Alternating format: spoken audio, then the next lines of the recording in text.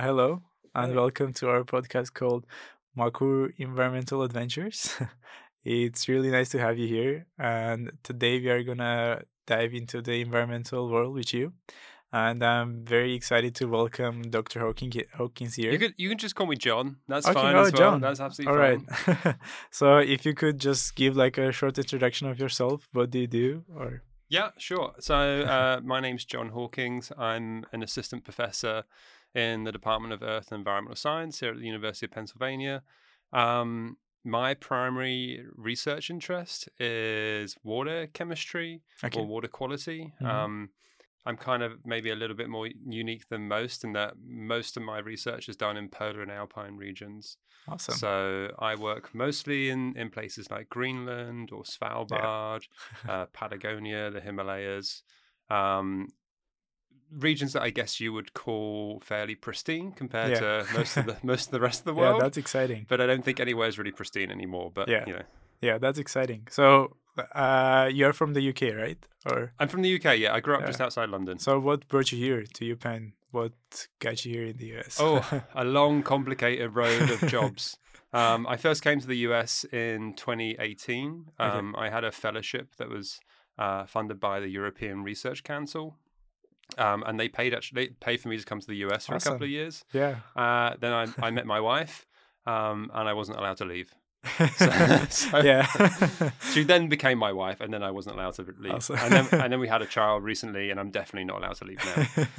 Yeah, So that's I nice. was in Florida originally, and then I got a position here at Penn. Awesome. That's great. Congratulations on that. Thank you. So, going more into like the research side or what do you do professionally is so considering the global climate change issues nowadays, how can you say like break down for our listeners how your research on water or melted ice is connected to the whole global climate change issue, or like how would you try to explain it in simple terms? Yeah, big question. So I always think of as glaciers and ice sheets as the barometers of climate Hmm. change. They respond very quickly, in geological terms anyway. Yeah. They respond pretty quickly to changes in temperature and precipitation. So the waxing and waning of ice sheets and glaciers is a very good indicator of what's happening with the global climate generally. Yeah. And most people are interested in glaciers and ice sheets from a physical perspective, I would say. They're interested in things like sea level rise. They're interested in things like albedo, which is the reflectivity of Yeah. ice and how that's changing. My spin on it is slightly different, in that I'm interested in the chemistry and the biology of the ice, and how that relates to the cycling of elements through Earth's system. And it's a really interesting location to go to, particularly in an era of climate change, because these environments are changing very, very quickly. Yeah. And they're changing decadally very, very quickly. So we can almost track the implications of increased melting of ice on things like the transport of elements through the Earth system, on things like the response of ecosystems Yeah. to increasing amounts of meltwater being flushed from ice. Um, and that can have pretty big consequences on a regional scale, because all this fresh water is being dumped into the ocean, and that's either good or bad for biology in Yeah. the ocean, depending on where you are and the context of where the meltwater is coming from. And that's either good or bad for things like fisheries. It's good or bad for things like ecosystems, and by that I'm talking about like biodiversity. Um, and it's sometimes it's quite hard to contextualize that if you're kind of living in somewhere like Philadelphia, because it's quite Yeah. far away. Yeah.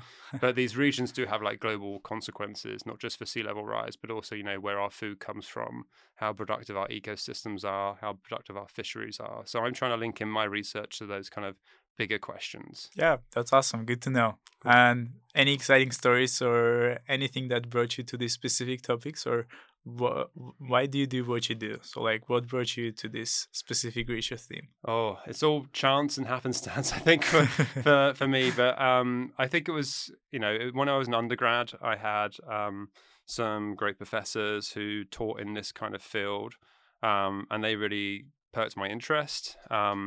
I did some undergraduate field work in the European Alps, in Oh, exciting. glaciers in the European Alps, which is pretty Yeah, cool, but also quite depressing because most of those glaciers yeah, have retreated by quite a large amount in the last couple of decades.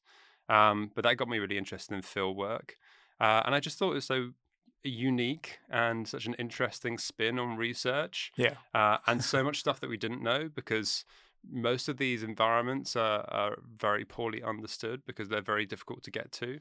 That it kind of snowballed there for me, no pun Yeah. intended.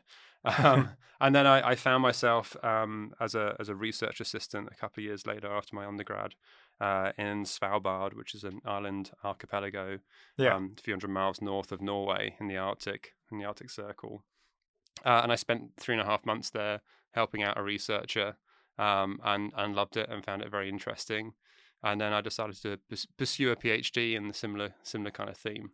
Awesome. Yeah, I myself been to the Arctic Circle, to Oh, the nice. north of Norway. Oh, nice. It's like a small city called Tromsø. Yeah. Oh, yeah. I actually have, we're maybe getting a bit off topic here, but I have a adjunct professor position at Tromsø University. Really? Yeah. That's great. So I go there fairly I have regularly. been to Tromsø University Oh, when okay. I was there. So it Oh, was nice. like in March, I think. Yeah, for a couple of weeks. It was Very cool. Yeah. it was really exciting. Yeah, it's a beautiful place, Tromsø. It is. It is. So, Very remote. yeah. But, you know, And we very were able to beautiful. catch the northern lights, so it was definitely worth it. Fantastic. I haven't actually been there in the winter yet. I've only been in Really? the summer, so Oh, I've never seen the northern lights in Tromsø. Hopefully. so hopefully you'll have also a chance to visit like sometime Yeah, in the summer. hopefully. Yeah, I'm hoping to take my sabbatical in Tromsø, so maybe then. Yeah, of course. So as you said, so like your research and your work took you to some extreme places, to Himalayas, to Patagonia, to the Arctic. So any exciting stories or any adventures that you had there? Oh, lots of exciting stories. I'm not Yeah. sure how many I could mention on a podcast, but I mean, I mean, we do. I will speak quite generally, but we do quite remote field work. So, UK science is known as kind of like belt and braces kind of science, and that we're trying to do a lot on not very much money. Yeah. And that was kind of my background. So, my early PhD days were camping in front of the Greenland ice sheet for a couple of months at a time. Yeah. Living off of tinned food, and sometimes living off of tinned food that had overwintered a couple of seasons. Yeah. So it was always interesting from a food perspective, and trying to get creative with camp cuisine when you're trying to eat like a tin of carrots that have been there for 2 years and freeze thawed a couple of times. That's adventurous too. I mean, It's adventurous. Yeah, it's adventurous. It's a beautiful environment, but when you're there for 3 months, the beauty kind of becomes very common, and then you're just worried about the food you're going to get in the next meal, and also you're worried about the mosquitoes that are going to attack you when you get out of the tent. So it's enjoyable, but it is difficult life. Yeah. So when you go to those extreme places for like a long period of time, if you mind me asking, so like how your family reacts if you leave them for that long of a time, or your kids, is it exciting, or like how does it go? It's getting more and more difficult now. Yeah. So my daughter is only 4 months old. Okay. So I've never had to go away yet for a long period of time while she's been here. And it definitely is going to have an impact on how long I can go away for. I can't do 3-month field seasons anymore. I have PhD students and postdoctoral researchers who go out and do the majority of the field work. And I'm like the typical PI or principal investigator that turns up for 2 weeks and eats all the nice food and then leaves. So yeah, it's getting more and more difficult these days. But a lot of these environments are very far away, as you can imagine. Particularly if you go to places like Antarctica, that it can take a week to get there and a week to get back, and then you're away for at least 2 weeks, and then you've actually got to do some work there. So it turns into a month or 2 months quite easily. And I'm just having to be a bit more disciplined now with what I can do. Particularly as having a young family is quite a lot of work. That's understandable. Yeah, that's a long period of time to just miss your family. Yeah.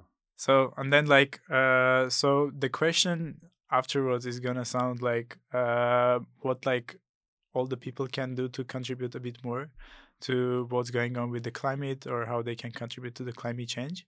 But before jumping into that, I would also like you to just tell us more like what have you done like on the collaboration side, or if you collaborated with any organizations or any initiatives that helped you to achieve a lot, or like is there any initiatives that people also can join if they're interested in specific themes? Or so do you mean like climate initiatives? Yeah. So my work doesn't really have me collaborating with specific initiatives, or specific initiatives I should say, per se. but there's a lot of very worthy organisations out there to get involved with, and I think the best thing to do is get involved at a local level to begin with. Things like what you're doing right Yeah. now, things at Penn, get involved with environment organisations at Penn, and try and make change or force change on campus. Yeah. For a start, I think that's the best thing you can do as an individual, particularly as a student at Penn.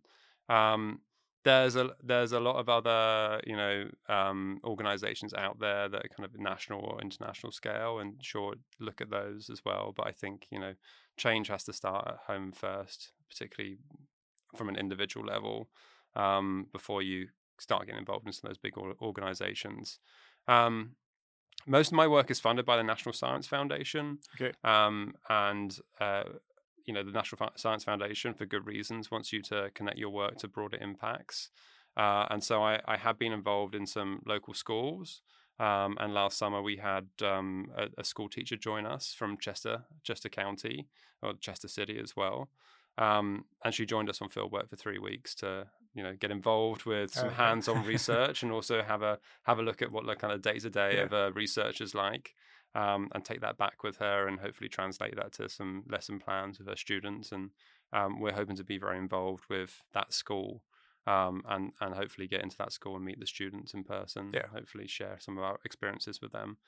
One of the surprising things for me, anyway, for that high school, and I'm sure other high schools in this area, is that a lot of students don't really understand climate change, Yeah. and certainly don't understand like what polar environments are like, and why they're important, and why they're unique. And I think we need to go out and help educate these young people, because they're the ones who are going to be making the decisions in Yeah. the next few decades. Yeah. Exciting. So, what would you say, like the regular folks, or like the people who aren't really interested in the environmental sciences, or wouldn't like to get involved more seriously? What would you say are some simple steps they can do to just help the planet? Yeah, this is the $1 trillion question, really. Yeah. It's difficult, and I battle with this on quite a regular basis in the way that I'm thinking, and ultimately the big change has to come down to kind of like institutional change. And what I mean by that is like it's really governmental initiatives and international initiatives that are going to lead to the biggest changes. But it doesn't necessarily mean as an individual you can't do anything. I always say like the biggest impact you can have as an individual when it comes to climate is your diet, because you can change your diet tomorrow if you want to. Next time you go to the store, you can make very conscious decisions about what you buy off the shelf. And this is going to be very unpopular, and it comes from someone who eats meat on occasion, but meat eating is the biggest impact of our diet on the climate, particularly red meats, particularly things like beef, both on a kind of land use scale and on a carbon emissions scale. It's the worst thing you can do, pretty much, from an individual, apart from driving around in like a Hummer or something like that. Yeah. It's the worst thing you can do. So the biggest impact you can make as an individual from today to tomorrow is change the way you eat, and be very conscious about that. Think about where your food is coming from. Think about how many animal products you're consuming, and the impact that has on the environment and on land use in the US, but also abroad. We're buying animal products from places like Brazil, where they're cutting down regions of the Amazon to have cattle graze there. So we're removing carbon storage, and we're putting something in there that is, essentially burping and farting methane. Yeah. So that's the biggest individual impact you can make. But then there's other things like, recycling, reducing your consumption of products is a really important one. Thinking about how often you're replacing your phone, thinking about what you're doing to recycle your phone, thinking about which companies you decide to put your money, your dollar into. Like we all have credit cards or debit cards, and that's a very powerful weapon to use when it comes to consumption, and how these companies decide to build their products, ship their products, market their products. So yeah, small things, but like together, if we can all do it, then they can make quite a big difference. That's a quite interesting approach to it. So yeah, well, nice. I'm teaching the intro to environmental science course, so we talk about a lot of these things, from like waste all the way up to climate change, and these are some of the points that come up in class and that we discuss. So I'm trying to translate some of those. I guess I'm cheating a little bit. It's working. But, I think that one of the most important things you can do is not give up as well. Yeah. And that's something that Michael Mann, who's in our department as well, talks about a lot and is talking about a lot at the moment. It's a real thing for young people in particular, is this idea that like there's nothing they can do anymore and then it's all too late.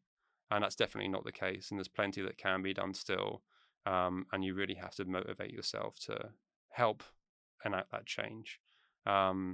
And there's plenty to play for, as we've seen with the recent COP as well. COP28 are we on now? Yeah. There's plenty to play for in the coming decades.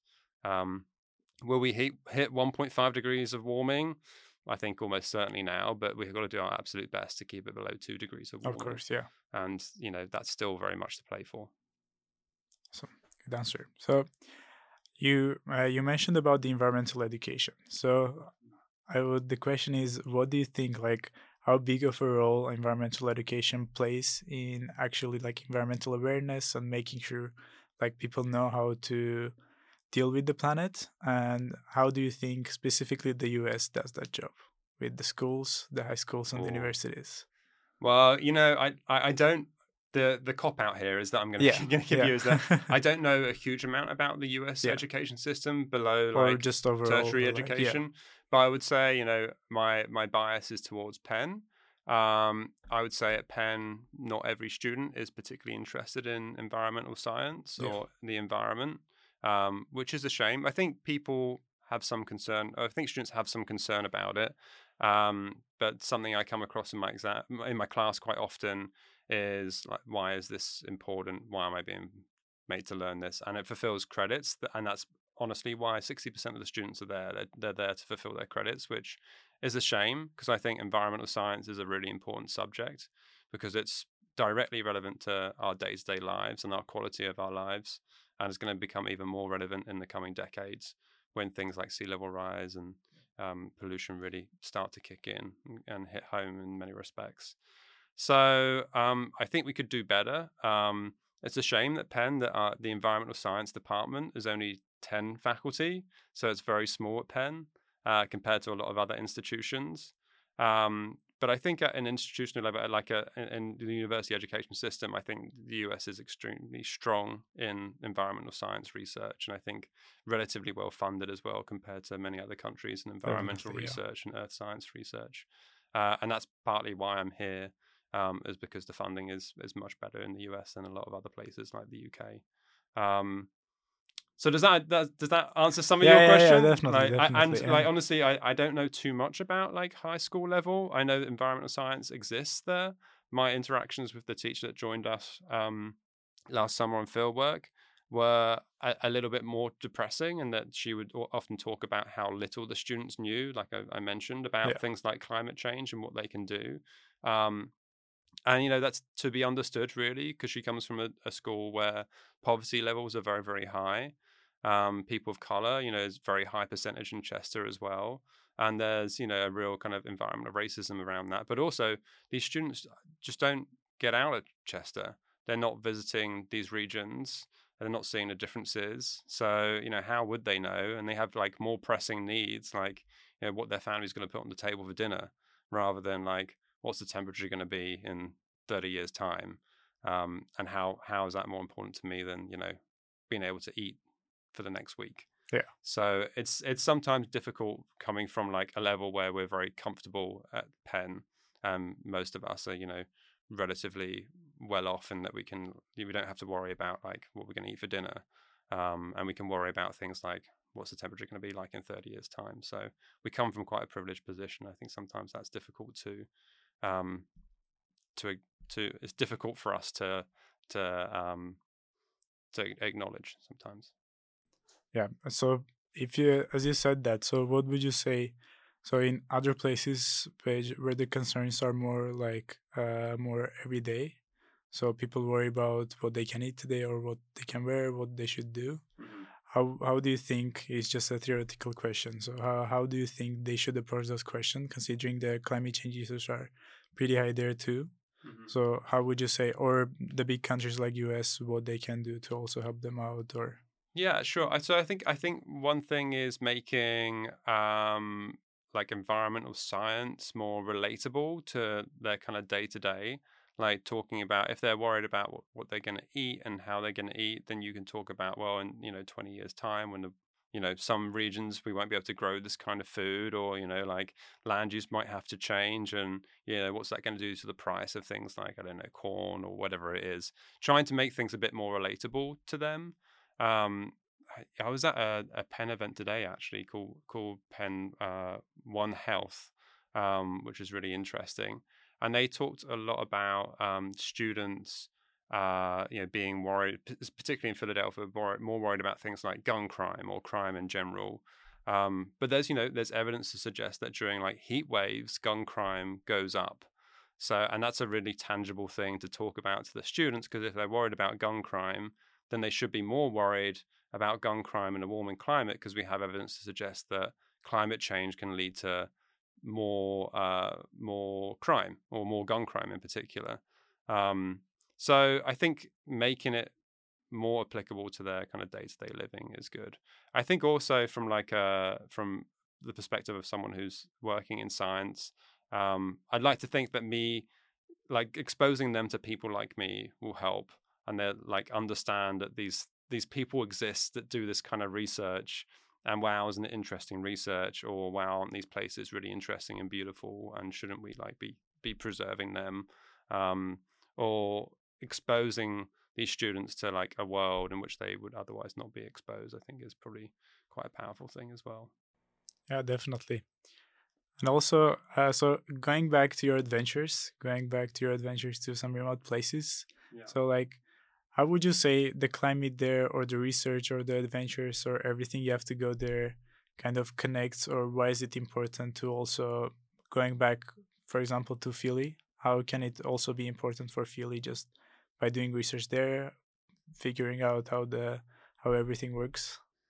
Yeah, I guess that is quite an abstract concept in many ways. And it is difficult to directly communicate why am I going to, the Arctic to Yeah. do my research rather than in Philadelphia. And I'll start with saying, like, we are also doing research at a more local level. We're very Hmm. interested in the chemistry of the Schuylkill River, for example, and we're looking at nutrients in the Schuylkill River and how they affect things like algal productivity in the Schuylkill and water quality in the Schuylkill more generally. Um, but going to the Arctic and doing this kind of work, I think it's really thinking about like the front lines of climate change, the places that are changing most quickly that we have to understand, and communicating that on a local level. So if we're gonna figure out the places that are going to be hit hardest and first, we have to go to these places that are on the front line of climate change, like the Arctic, that are warming 3 or 4 times faster than more temperate zones on Earth, where the environment is literally changing on a year-to-year basis. You don't necessarily see that in Philadelphia.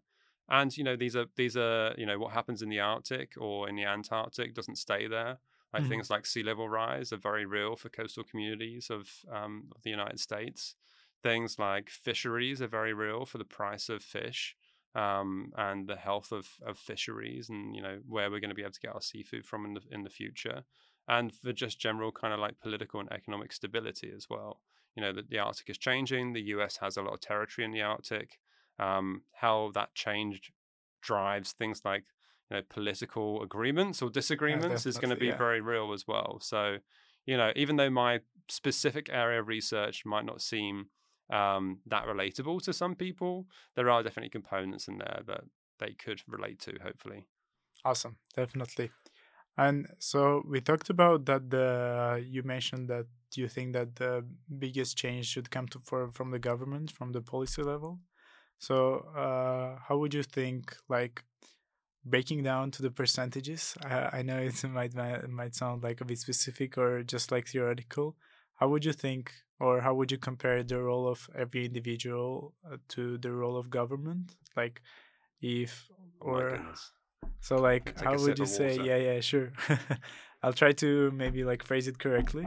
So, how would you say if, let's say, every single individual wanted to do some kind of change? How would that affect the government's decisions? And do the people now do the work that needs to be done to maybe convince the government to do some more practical changes on the environmental side, or?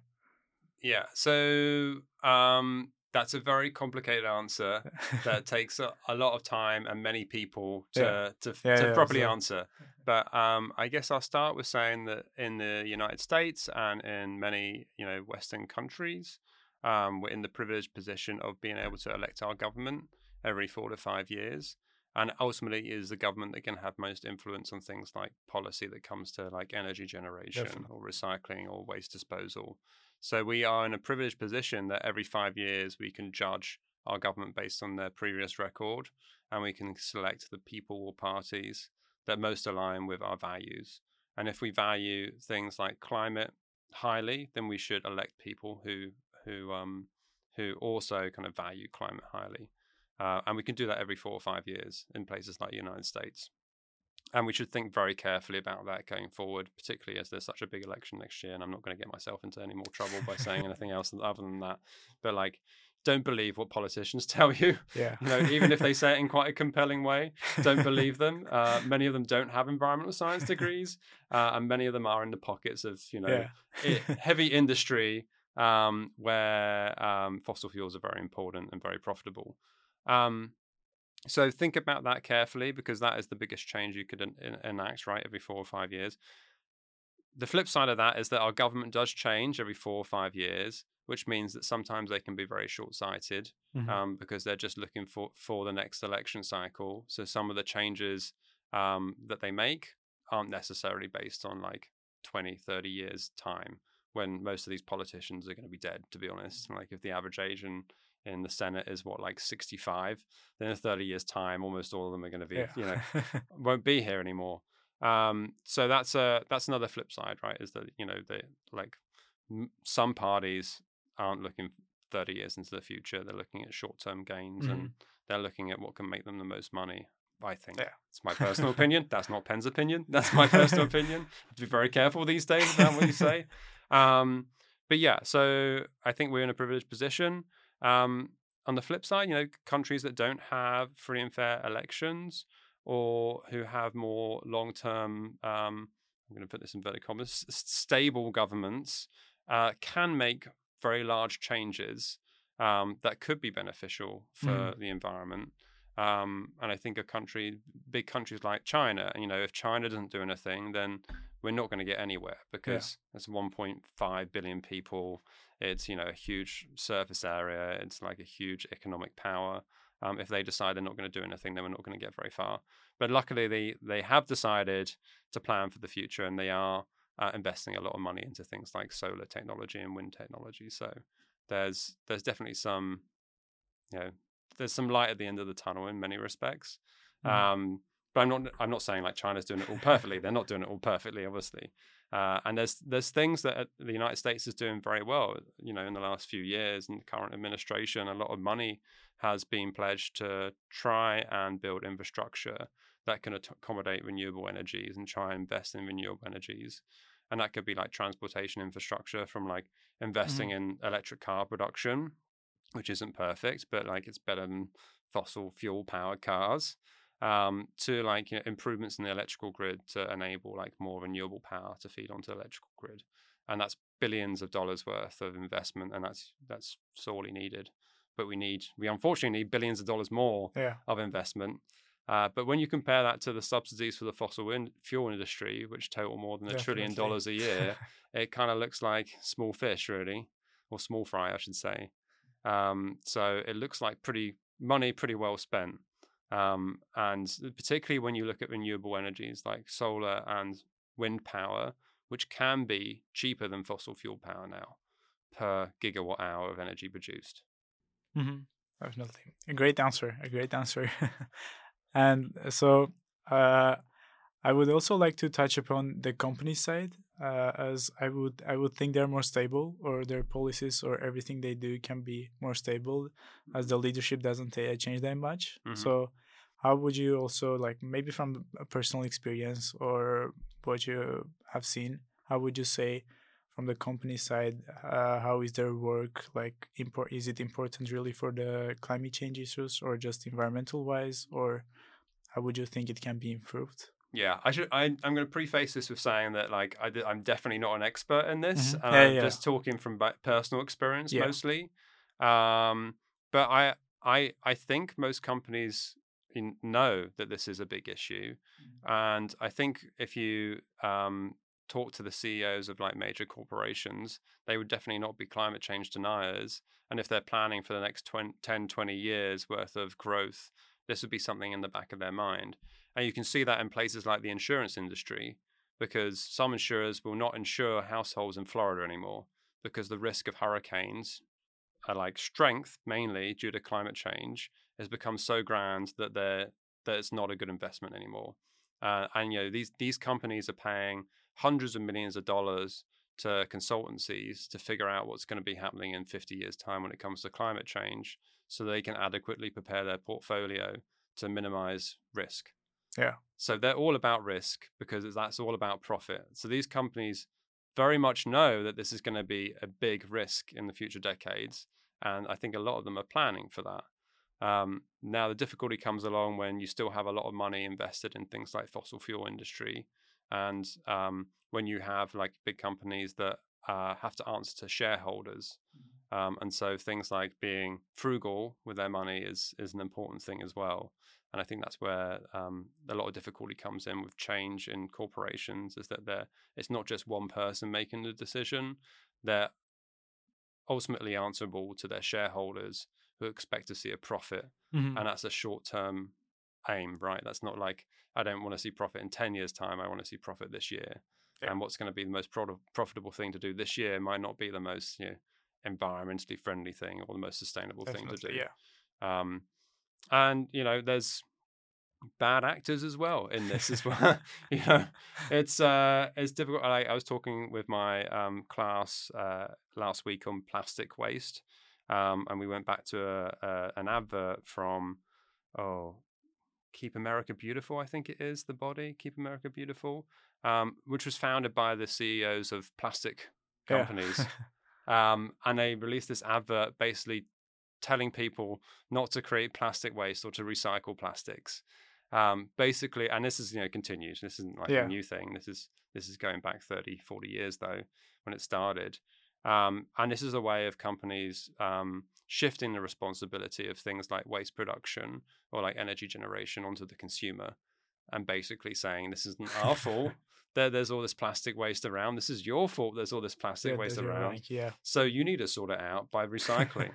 And they don't include things in that, like how difficult it is to actually recycle plastics, and the fact that you can't really recycle some plastics, or that plastics degrade every time you recycle them.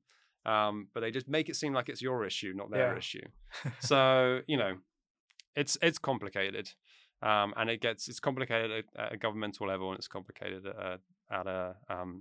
at a corporate level. Yeah. But again, I'm going to say I'm not an expert in this. So I'm sure there's companies that are doing really good jobs and investing hard into things like more sustainable technologies, or more recyclable phones.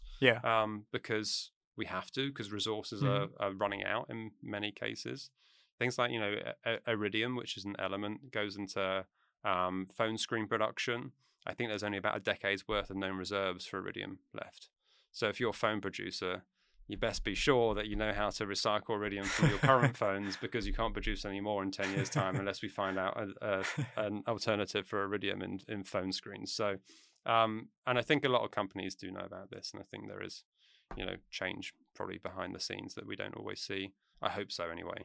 Definitely, agree with you. So on more like another question on the companies or the product side, I recently looked up. There was a research done by, I think it was by the Wharton School, by the comparison with the environmental side. It was just a small research where they were asking people, would they care if the companies or the products that they're buying, the companies are doing good job on the environmental side, or how their, let's say, green brand image looks like. Yeah. More on the personal side, do you take into account that, or would you will to pay a bit more to buy a product from a company that invests more on the environmental field? Or so I'm in a privileged position that I can afford to Definitely. probably pay a little bit more for the products that I buy in order to make them, to buy something more sustainable. I have a go at my wife all the time about this because she's less, I would say less, not concerned. She's concerned, but she uses Amazon a lot and she purchases stuff and returns stuff quite a lot, which drives me mad. But that's a marital issue rather than anything else. But on a personal level, yeah, I do. Every time I buy something, I make quite a conscious decision about what I'm buying. For example, the shirt that I'm wearing is from a company called United by Blue, who are a certified B Corporation. And I think it's made from like recycled. There's something eco about it. Let's see. Let's go. Okay, 40% recycled wool, 20% recycled nylon, and 40% wool. So I guess it's 60% recycled. So that's a good start. And this company like invests in taking waste out of the ocean as well. So that makes me feel a little bit better. Yeah, I couldn't say the same about mine. Okay. Yeah, I'm also like, I'm not trying to judge people because I'm receiving a salary, unlike many students who are trying to, they're paying a lot for their education and also trying to make means when it comes to buying stuff. But yeah, I try and take that into account for sure. It's not always that easy to do, to be honest. And there's definitely something called greenwashing going on, where companies make you think they're being green, but so it's just definitely building just the image and trying to show people. So exactly. Yeah, just to make you feel better about buying something. And we have to be careful about that. But there's only certain. You can't really do much about it in some cases unless you really know everything about the company and what they're selling. And the honest answer is that the best way to save carbon is to not buy stuff that you don't need. So if you have a sweater that isn't got like riddled with holes, do you really need to buy a new sweater? I'm not judging because I do these things. I buy new clothes on occasion. I try not to buy too much, and I try to buy it only when I need it. Like I was walking around with a hole in my jeans for a few months before I bought a new pair of jeans. Before my wife was like, you can't do that because what if the students see you with this hole in your jeans? It's just going to look awful. So I try and do that, and I do look into things like recycling jeans and things. There are companies that do that for you. And repairing jeans as well. Like I think Levi's used to repair jeans. I'm not sure they do anymore, but I think it's important to do.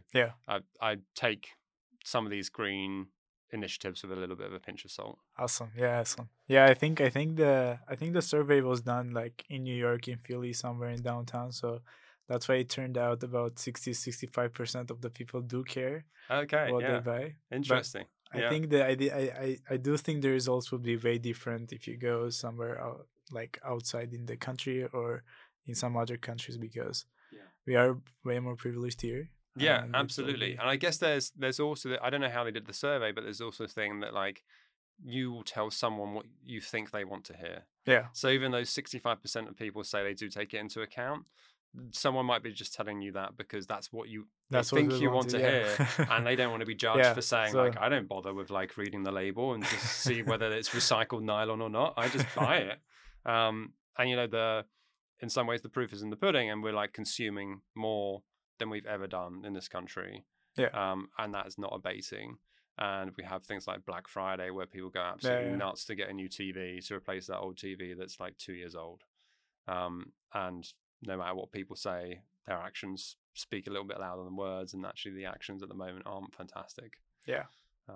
But it does show you that like companies should be interested in what people, even if people are just saying things because they think it's what other people want to hear, obviously there's like interest in making things more sustainable or more green. Sure. Yeah, definitely. And also, let me phrase this right. So there are many like small environmental initiatives, organizations out there. So how would you think like the importance of their role? Or so most of them just do maybe in the schools or any clubs, just environmental clubs, or they do all sorts of stuff. How would you think like? I would say from my personal perspective, I would say it's more valuable for the people that are inside the club. It just gives more experience, more maybe trying to build up some more awareness. How would you think like their importance is, or how important they are? I think small organizations are really important in spreading the word and communicating to the public. And Yeah. Again, it's not something that I know too Yeah, much yeah, about, yeah. especially in Philadelphia. And I wish I knew a little bit more about this in Philadelphia, and hopefully I will in the years to come. But like these kind of organizations are very important at communicating climate change science to like the everyday person, and they're Mhm. very important in gathering people together as well and creating community, Yeah, which is if nothing else, that's an important thing. yeah. And so about gathering people about this, like let's say teamwork around the environmental issues.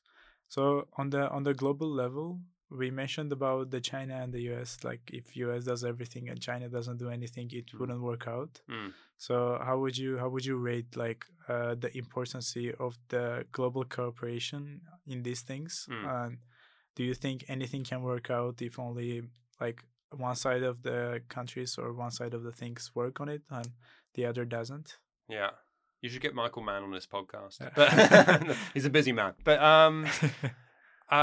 yeah, hugely important, and we won't get anywhere without international cooperation. But it's the hardest thing is international cooperation when you have so many different countries coming together with lots of different cultures and ways of thinking and perhaps priorities. And it's very difficult also to tell countries what to do. Um, Particularly when you're in a position such as like a Western country like the US or where I come from, the UK, where our economic growth in the past has been fossil fuel powered. Hmm. And now all of a sudden we're telling other countries that are growing that they can't use fossil fuels anymore. I know that's an extreme example, but like it's a little bit patronizing in some ways. Hmm. So we have to be careful with that. And we also have to look after the countries that are, really going to see the biggest impacts, like low-lying islands, for example. Some low-lying islands with like 0.5 meter of sea level rise are going to be gone, and you're going to have like tens of thousands of displaced populations that are going to need to go somewhere, and you're going to have whole economies that are going to need to go somewhere. So we need to come together as an international community to figure that out, and that's why things like COP are really important. Hmm. And that's why COP is, in the news a lot at the moment because it's going on, but also Yeah, because like we need to come to some kind of agreement on this because otherwise, you know, everything else yeah, is it isn't really important if there's no international agreement. Um, and the issue I have with COP though is that these all seem to be fairly soft agreements, and none of them are legally binding. It's very difficult to hmm, do internationally, but at least it's some kind of intention. yeah, it Better is. than nothing. Sure. So we are coming to the end, and I wanted to know like if there is anything that you would like to share at the end, or for our listeners, or any call to action, or anything that you would want to share at the end. Well, I'd like to say that if you're interested in environmental science and you're interested in the kind of themes that we've been talking about, do reach out to the Department of Earth and Environmental Science. We run a lot of really interesting courses if you're really interested in the science behind this, which is the most fundamental thing about climate change or about environmental change. Um, Look at our courses. Hopefully, you're interested in some of them. From my kind of lab perspective, we're always looking for undergraduates to come and help work in the lab, doing some chemistry, helping run some of the instrumentation and running the samples that we bring back from Greenland and Antarctica. So if you're interested in getting hands-on research experience, also reach out. Look after yourself and look after the people around you. Very soft words there, perhaps, and be very intentional with your decision making. I think, and think about things like your carbon footprint or your ecological footprint when you make decisions. Because even though I've said individual decisions don't matter hugely, they still matter, Yeah. and they can spread as well. Awesome. Yeah. Also, talk to your family about climate change, Yeah. especially crazy Uncle Fred. Very important. Very important. Yeah, so thank you so much. Thank you so Yeah. much, Dr. Hawkins, Thanks for having me. or John. Yeah. Yeah, it was a great conversation. It was just nice to talk about all of these things. And yeah, so stay tuned for our future podcasts. And yeah, have fun and be conscious about how you use everything, and yeah, care about the planet. Thank you so much. Thank you. Have a good one.